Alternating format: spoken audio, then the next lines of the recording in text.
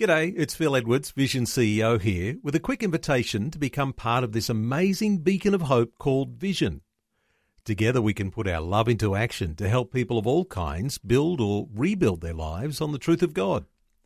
Please consider the part you can play during our upcoming Visionathon appeal, remembering that it's your support that makes Vision possible, including this podcast. Rise and Shine with Robbo and Becky on Vision.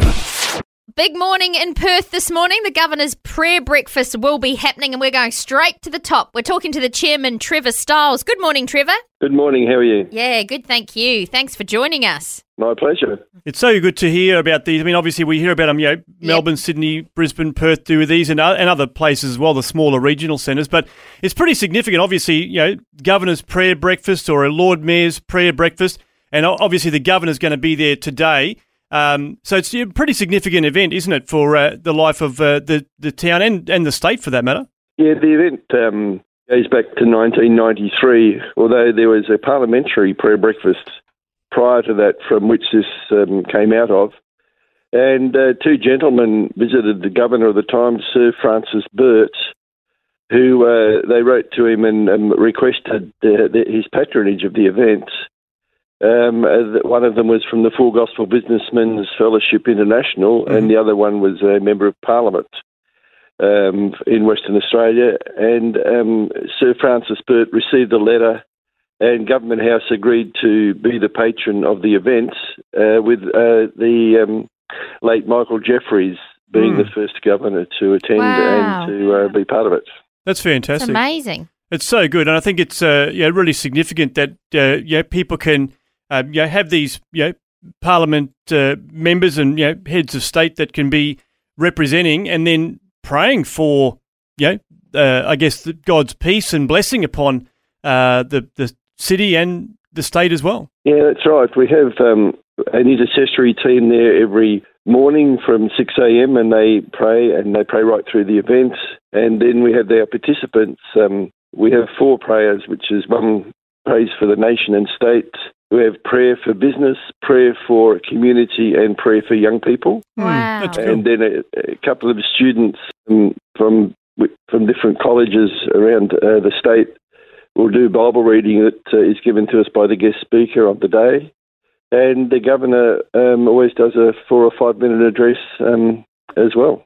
That's so good to hear. And is there a particular theme? Like, do you have a different theme every year, or is it just sort of prayer generally, or whatever people have on their heart?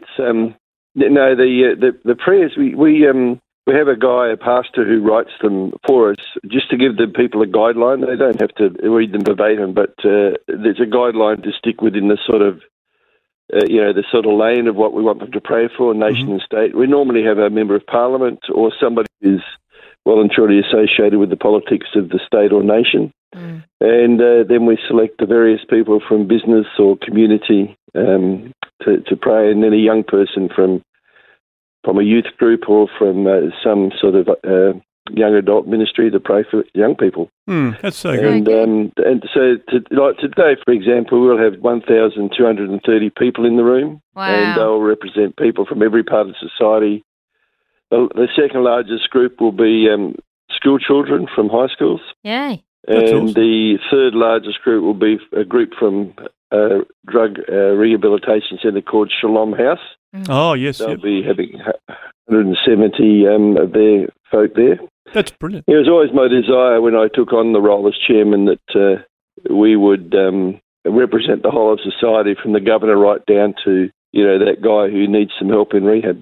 Yeah, that's great. That's a wonderful thing, isn't it? Yeah, I guess, you're covering all the bases on that. So that's very cool. And it's a bit of that's what the church is there for. Yeah, so true. I love it. It's a bit of an end of an era for you. You're handing on the baton after the breakfast today? Yeah, probably more like tomorrow. Not today. Tomorrow, Saturday, we're having a get-together with quite a number of the former organising committee guys and current committee guys, and we'll just have a chat about the history and just reflect, and time of Thanksgiving and fellowship, and then hand over the baton. That's great. Oh, wow. That's so good. Amazing. What amazing legacy that you're leaving too, being faithful. Yeah, well, I hope so. You asked me about the theme, and my theme's always to say to the guest speaker, just tell me Tell us about your life before you met Jesus, how you met him and what he's done with you since. Ah, That's great. Yes, that's so good. That's the whole essence here. That's brilliant. Our speaker this year, you may have noticed, is a gentleman called Graham Maybury. Mm-hmm. The reason we've had to use local people is because of COVID and we haven't been able to get our interstate or overseas people. We've had speakers from every continent in the world over the years. Like we've had Charles Duke, who was an astronaut. We've had Peter Pollock, sports, and Ken Duncan, who you've probably heard of, the photographer. Yeah. Yep. And many, many others, some from the House of Lords and different places around the world. We've had a lady from China. So it's all been very interesting how we've... That's great. That it's gone right across the whole of the globe to go to speakers, and quite amazing how they sort of come to our notice.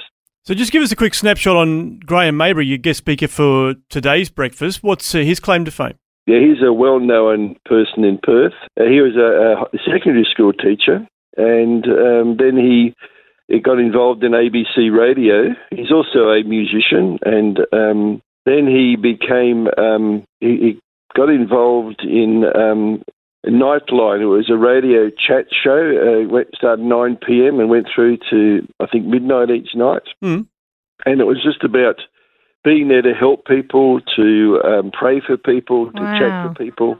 And he will be sharing his life story. Well, I pray that it's a great day and just a wonderful celebration of all that God's doing in the city of Perth. Thanks so much for the report, Trevor. And, we wish you all the very best for your future as well. Thanks, Trevor. Bless you too. Both of you. Bye-bye.